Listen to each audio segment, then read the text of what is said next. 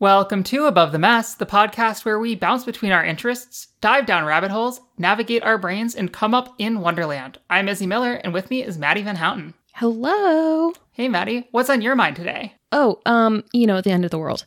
Or same. The end of my current world. Yeah? Yes. So, the world in general is going to end one day. If it's not by us, it's by the sun swallowing the earth whole. But my goal is not to be here for that. I think we're pretty set. What is it, 5 billion years in the future? Something like that. Something like that. The current world, though, my current world, when I say that, what I mean is all I have been thinking about for the last month and a half is native plants and my woodland project and gardening. And the reason I've been thinking about it is because spring has started and it's gorgeous outside. So I've been hyper fixated on it. But Izzy, hyperfixations end. And I know if I don't do some kind of weird planning to deal with this, my veggie garden is going to suffer until my brain is like, oh yeah, we have veggies outside. Have you experienced this before? I have experienced this frequently and repeatedly throughout my entire life.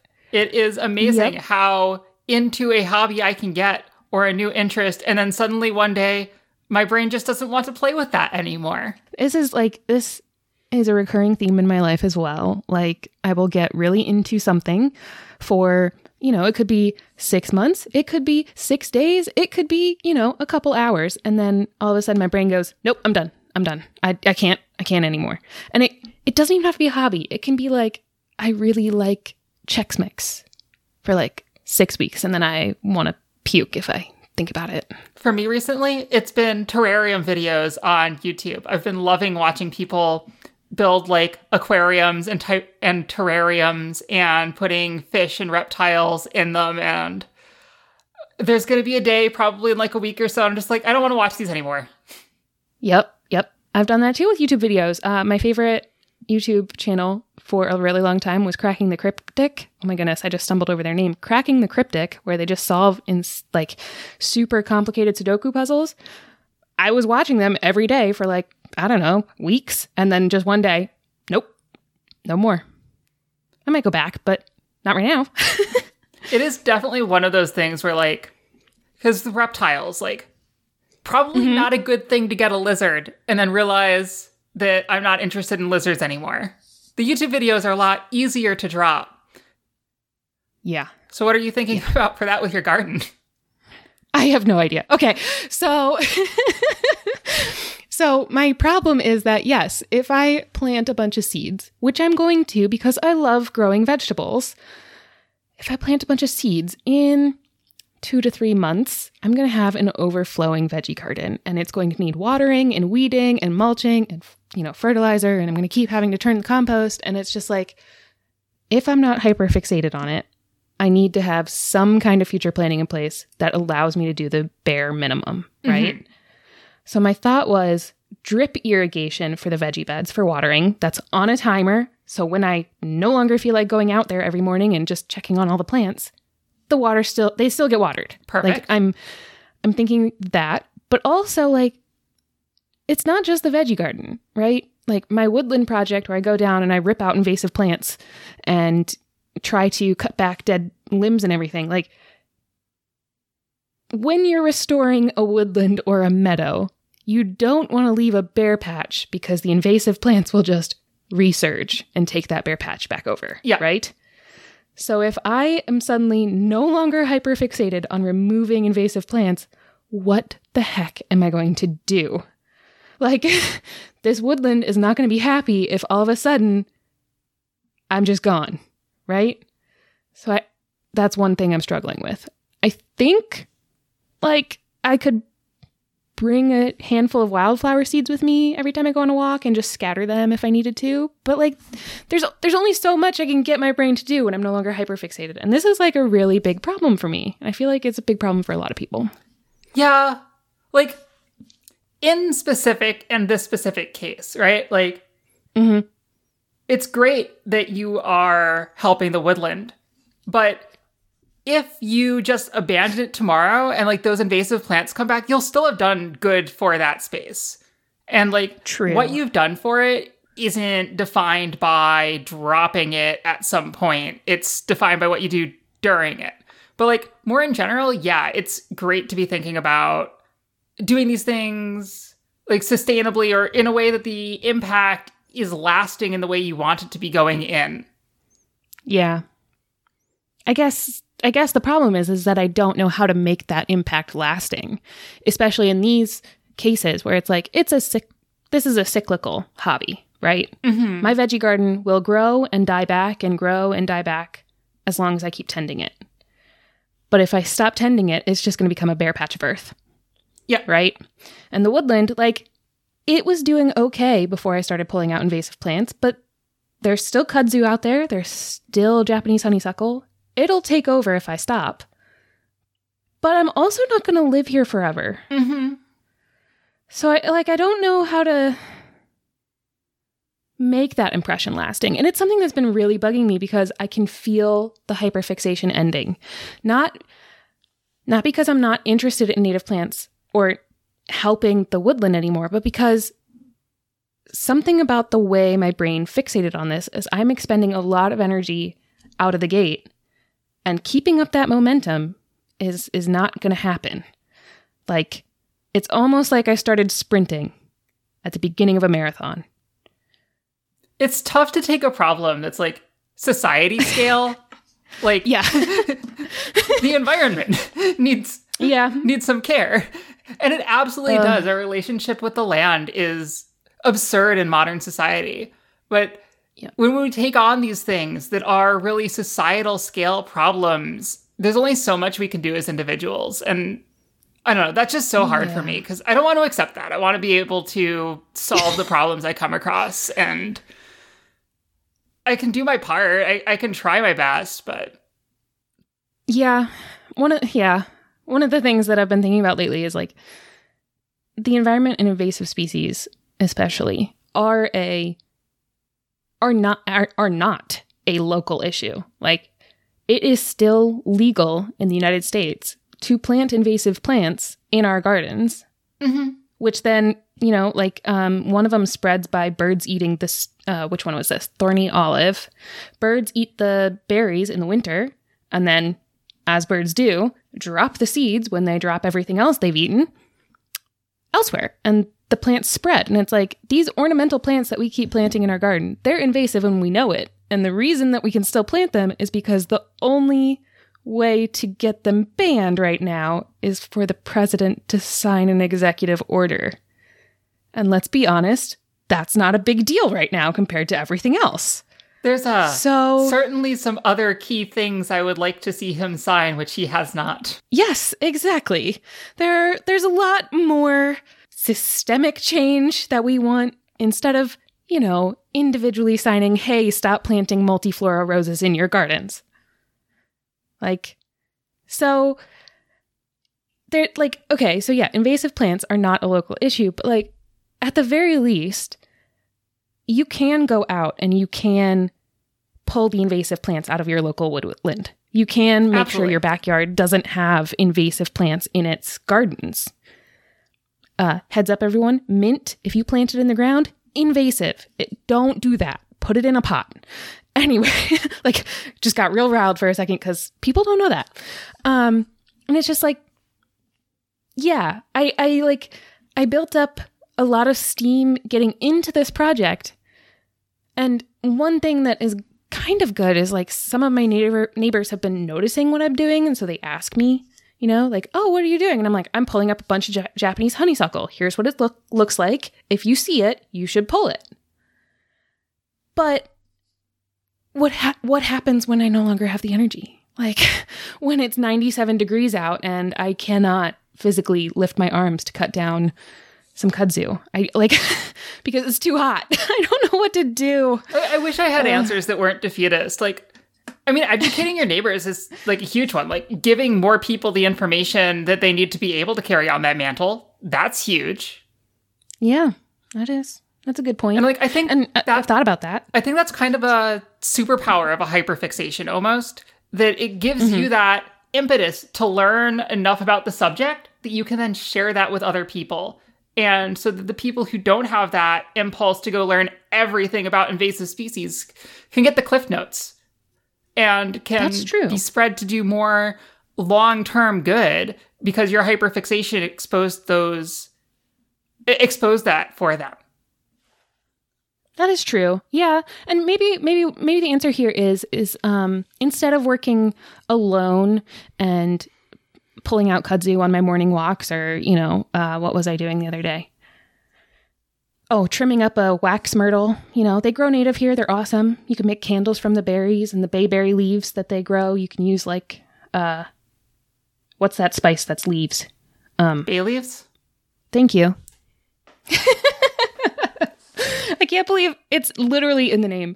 They're not the same plant, but you can use them in the same way. Anyway, teaching people about that, maybe they will want to help trim up more bayberry trees or wax myrtle trees, because then they could, if they feel like it, make candles. But finding a way to keep my hyperfixation alive for just a little bit longer so that I can educate my neighbors, whether by posting signage like, hey, this is what kudzu looks like. If you can, cut it back. If you can't, I don't know, maybe we should hire some goats.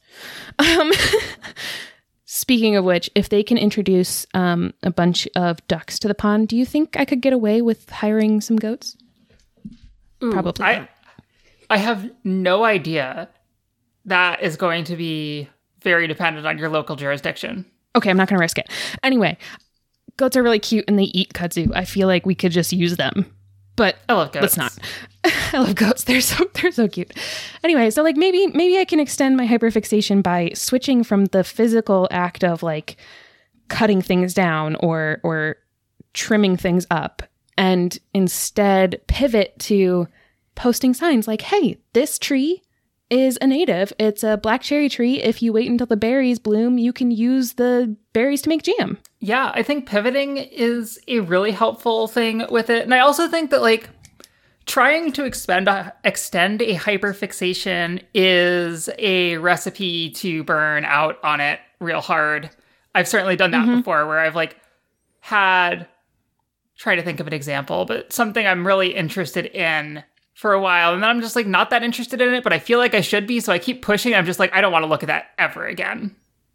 Yeah, I did that to myself with sewing in 2019. So I was I have to make everything.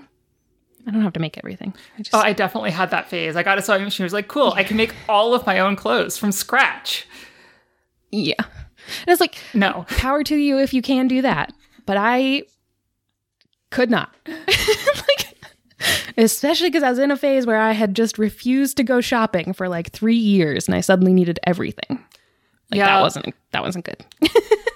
It is something the reasons to want to do that, especially for sewing, are the modern clothing market is so bad sustainably and so bad humanitarianly.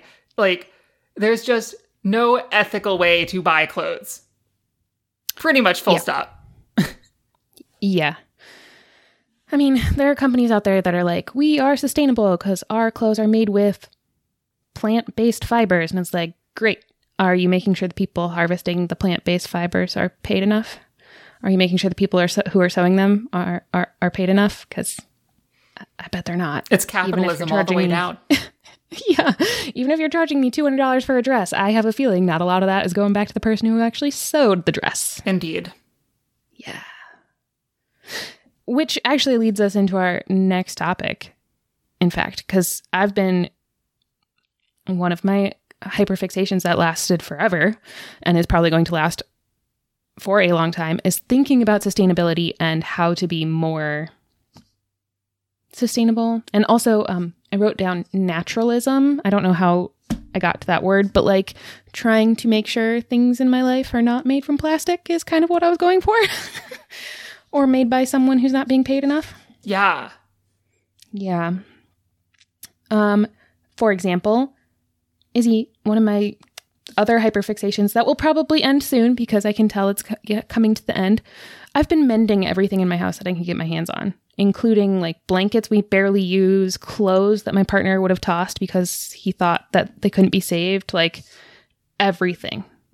Pairs of jeans I haven't worn in 3 years. I'm mending them because they still fit, but they just had a hole somewhere. And I love it. It's really fun. That's something that, like, I feel like most people forget that they can do. Like, yeah, definitely. Like, we're in such a culture of disposability. yeah. The expectation of something damaged, almost no matter what it is that you'll replace it and not repair it. Yeah. There's that, oh goodness. Planned obsolescence too has become a thing where your whatever wears out after X years so that the manufacturer can sell you another one. Purposefully. Sometimes not purposefully, sometimes purposefully. But this is another problem with the fashion industry lately, is that everything is made so poorly, it falls apart a lot faster. And it's because they want to be able to sell like t-shirts for $5, you know? It's just like Zara, for example, one of the most profitable, most valued clothing company in the world that's constantly selling clothes for, I'm not sure they sell anything for like more than $10. Wait, really? Like, it feels... Their pricing is so absurdly cheap, it feels like they must have stolen the materials to make it, which honestly is probably not that far off the truth. That makes me so uncomfortable because, like, okay, for our friends who don't know, the average t-shirt, right, is made out of, I want to say, half a yard of fabric, right? And if it's a cotton t-shirt, cotton at the low end goes for about $5 a yard. So that, and that's for like consumer sewists. And if it's at the high end, it's like $15 a yard, right? And that is better quality at the $15 end, right? So you're paying, let's say $5 for your cotton to make a t-shirt. And then you are washing it, ironing it, you're cutting it out, you're sewing it together. And that can take from anywhere from like 5 to 6 hours. Now, even at minimum wage, that amount of time costs what? $35, $40? And never mind shipping the shirt then overseas, because it almost certainly was not made in the country of destination. Yep. So like there's no way. We don't have machines that can accurately, like, all sewing, all crocheting has a person sitting in front of the machine. Knitting is like 50-50, right? So there's a person doing the labor. And if they're not even getting paid $7 an hour, which is, by the way, not a living wage, oh my God, I just like can't even, how do they do that? It can't be far off. And $7 a week is probably more close to a wage for people in manufacturing of clothing. It's horrifying. But like, this is another one where it's really a societal issue. And yeah, I absolutely believe individuals should do what they can reasonably do to reduce their impact. That we should, when we're financially able, we should buy clothes that were made using more ethical sources of labor in as much as is possible. That we should like try to reduce the amount, especially of single-use plastics that come into our lives. But really, we need to be demanding systemic change to address this. Yeah, like there are little things we can do at an individual level, but they're not going to change the problem. They are just going to reduce your individual impact and maybe teach your progeny, if you have anyone, or your friends, or your community, how to reduce their impact. But yeah, it's a systemic thing. Like all of the things that I do or am going to do for sustainability are just going to impact myself, my partner, my dogs, my yard.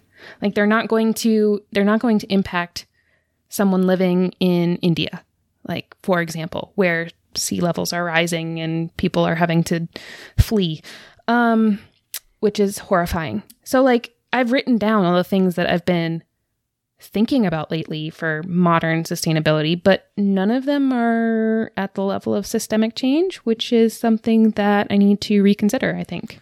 Yeah, I mean, something that always blows me away is that, like, my carbon footprint, which is a term I kind of dislike for reasons I might get into later, but almost all of my carbon footprint is because of the US government using federal dollars to burn fossil fuels on my behalf, which is like not something I can opt out of or control or really handle. Like, the average American citizen simply can never get their, carbon footprint down as low as people who are living in other countries, just because our government burns so much fossil fuel on our behalf.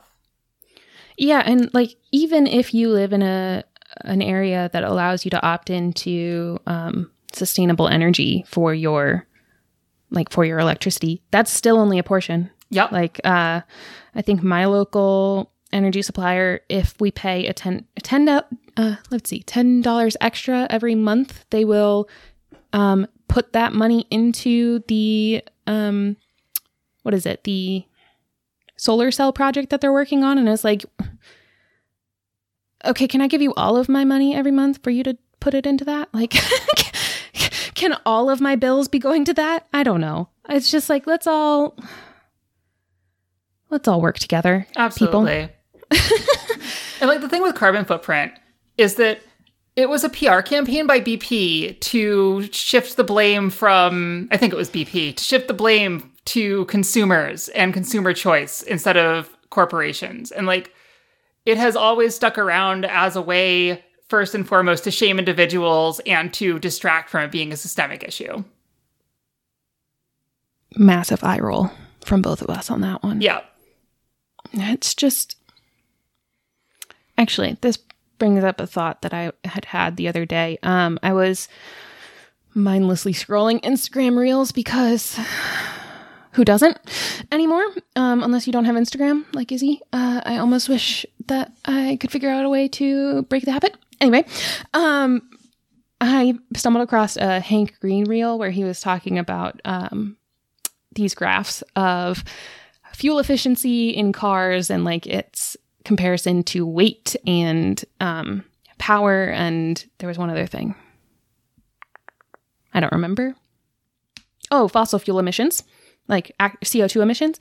And it's like there was a immediate spike in efficiency at one point, and everything else went down to accommodate that efficiency.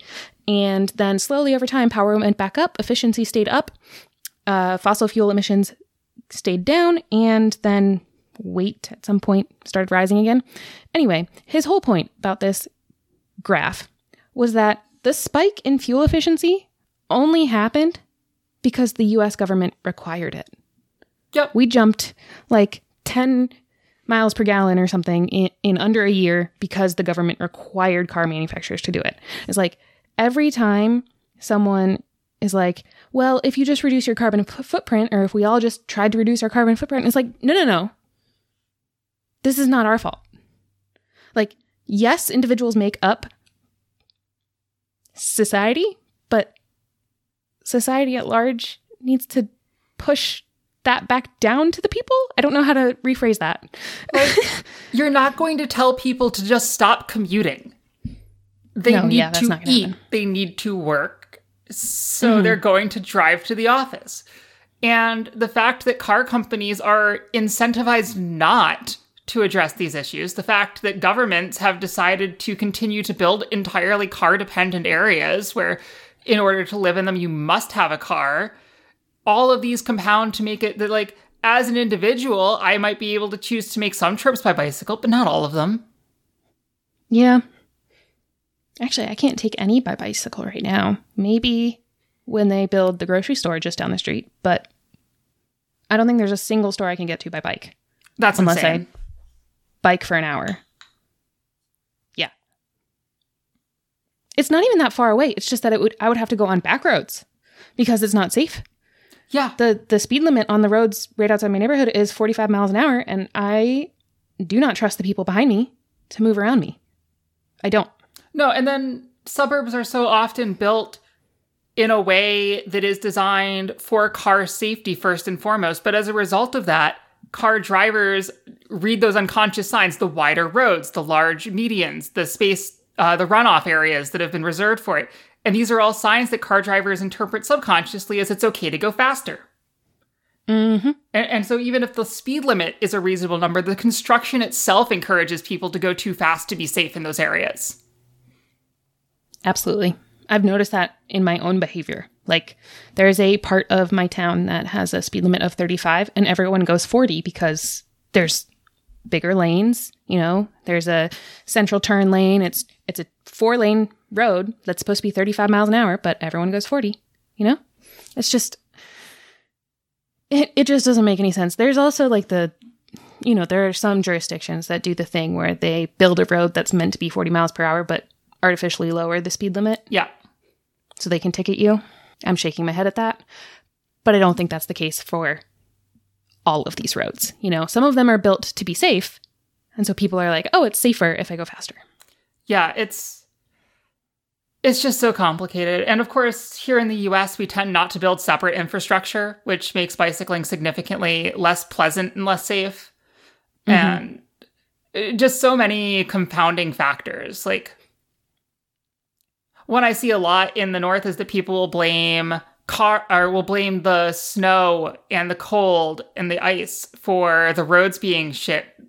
But it's really more cars' fault than it is. Here in Texas, the roads are every bit as bad as in New York. Mm-hmm. It's all about, at least as far as I can tell, it's like the repaving efforts. How often do those happen? Mm-hmm. And those have huge costs and emissions. Well, here's a good example. Yeah. There's an island in Canada, I want to say off of Vancouver, that does not have cars on it, but does have people living on it. And you can compare the roads that are in Vancouver proper versus on the island, which has the same climate. And the duty cycle for the roads on the island is significantly longer with the same construction techniques. Just because cars aren't on it. Cars are ridiculously destructive, especially when you start going over the planned capacities for the roads. As if anybody pays attention to those. Even the city planners who, make those capacities. That might be one of my pet peeves. But yeah, so the systemic issue here is like we don't make towns that are walkable or bikeable anymore. Absolutely. And I can't fix that. No, like...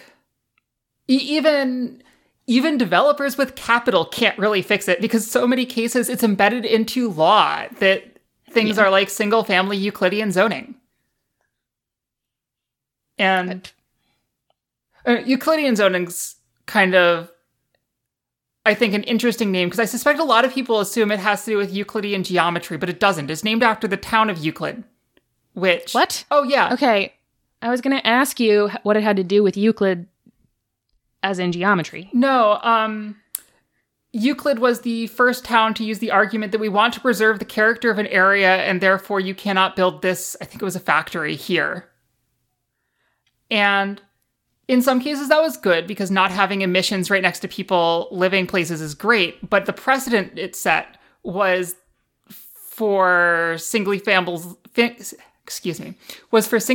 zoning exclusive areas in order to preserve the quote-unquote feel, where the feel is really just no density. I'm a little bit speechless. I don't know if that's obvious. What about presumably the factory would have brought jobs to the town, right? Well, theoretically.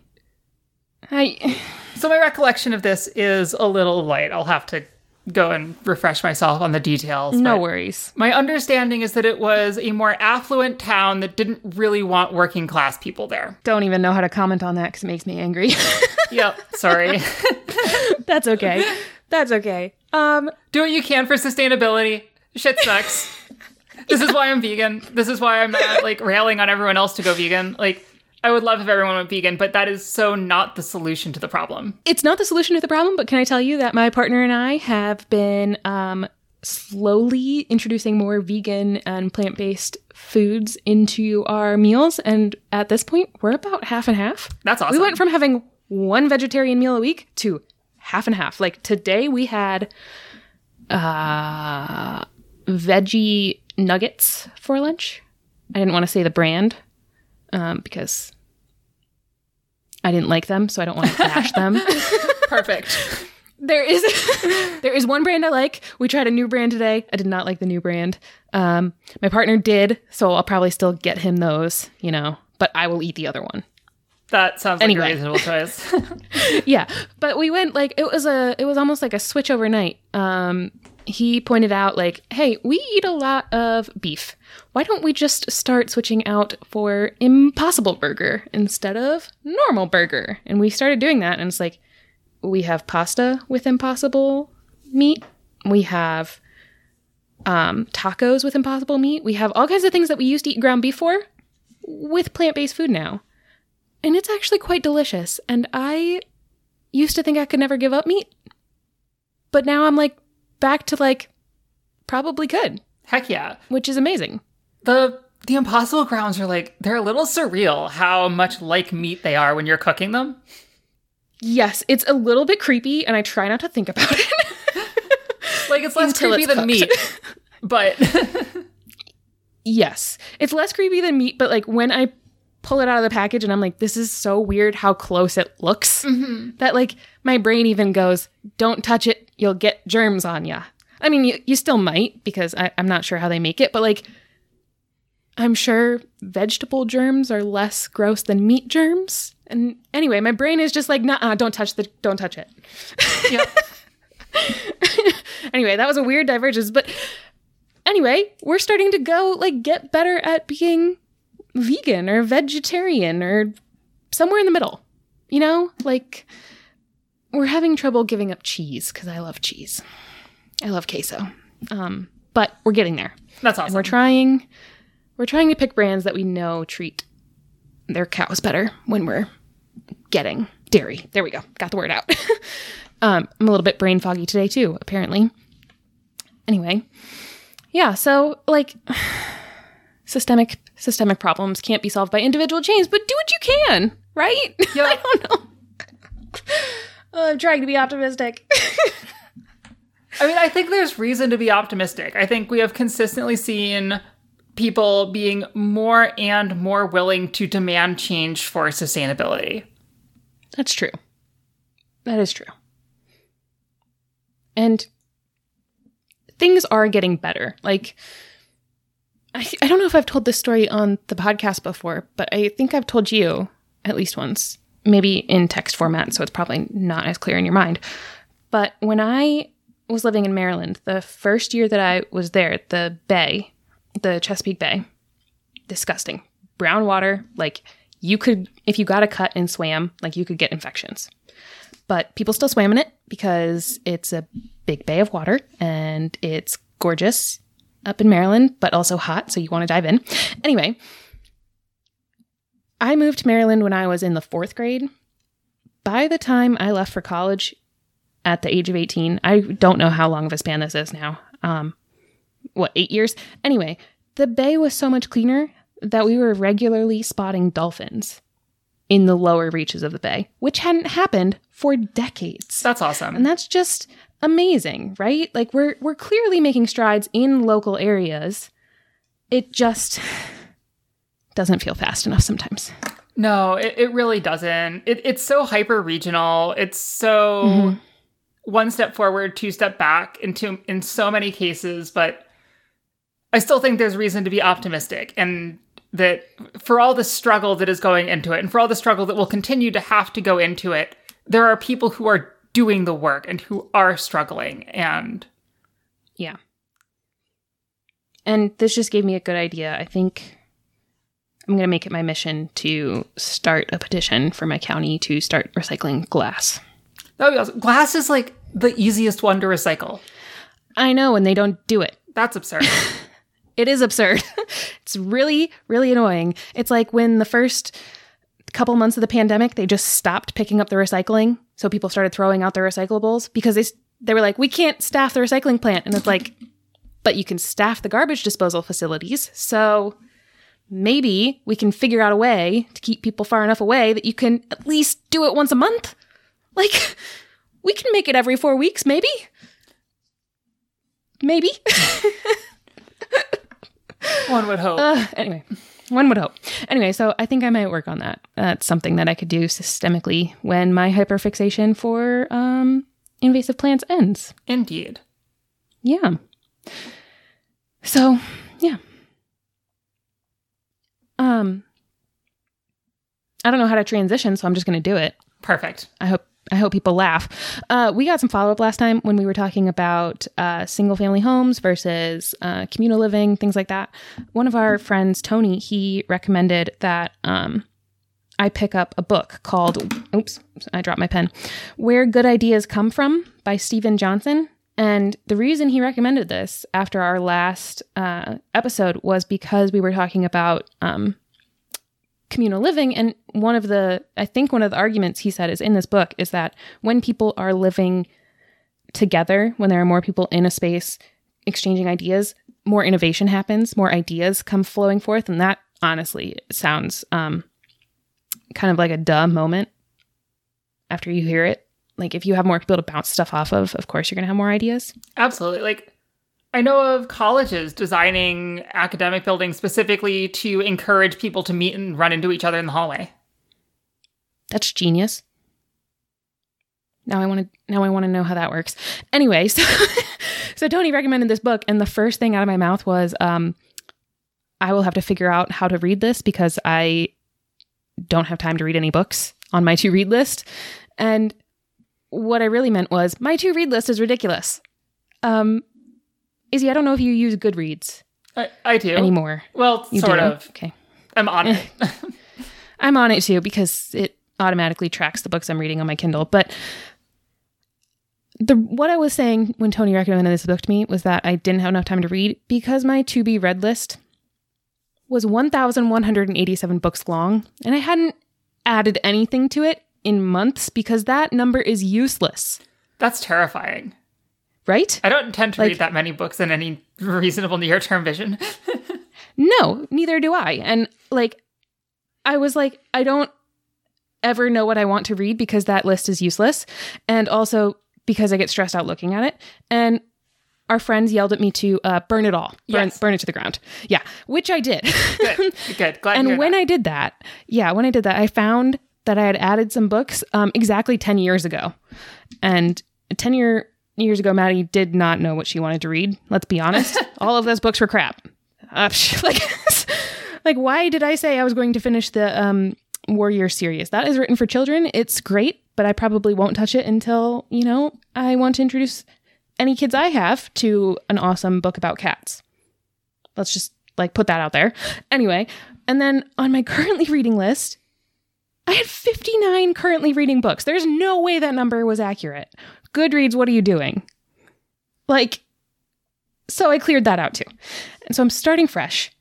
And this book, Where Good Ideas Come From, is one of the first I'm putting back on the list to try and get myself to actually get through my to-be reads, which are on my Kindle and are on my bookshelf. And I've actually got them and I want to read them. But I just never felt like I could because I had so many I wanted to read otherwise. Good. Fresh start sounds like exactly what's needed here. This is one of those ones where I've been switching to an analog TBR, to be read list, where anytime I've got a new journal, I have to migrate and I have to decide, okay, here's of the things that fit on a page, which am I bringing over, which are the high priority. And I always write down a little note to myself about why I'm adding a book to the list, which I think is really important. Because otherwise you just get to a title and author. It's I don't even know who recommended this to me. Yeah, that's a good idea. I have toyed with this idea as well of having an analog to be read list. And I might toy with it again now that you mention it, because while I can add those books to Goodreads, right? I don't actually go on Goodreads to check that list. Yeah, I never did. I would add stuff to the list, but I would never look at the list. This is interesting. I may think about this. Anyway, I just got lost in thought. Can you tell that we are brain foggy?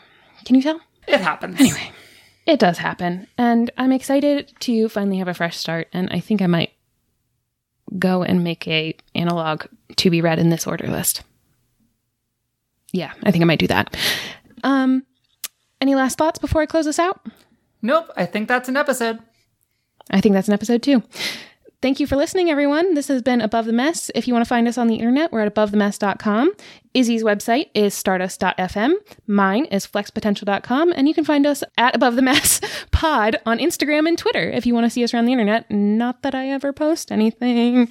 That's okay. You could still find us there, message us, do whatever you want. But bye, y'all.